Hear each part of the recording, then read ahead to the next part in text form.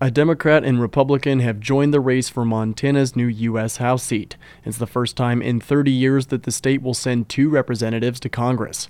Montana Public Radio's Shaylee Rager reports. Republican Al Olszewski, an orthopedic surgeon from the Flathead Valley, was a state lawmaker for 3 sessions. He's run unsuccessfully for the U.S. Senate and the Montana Governor's Office.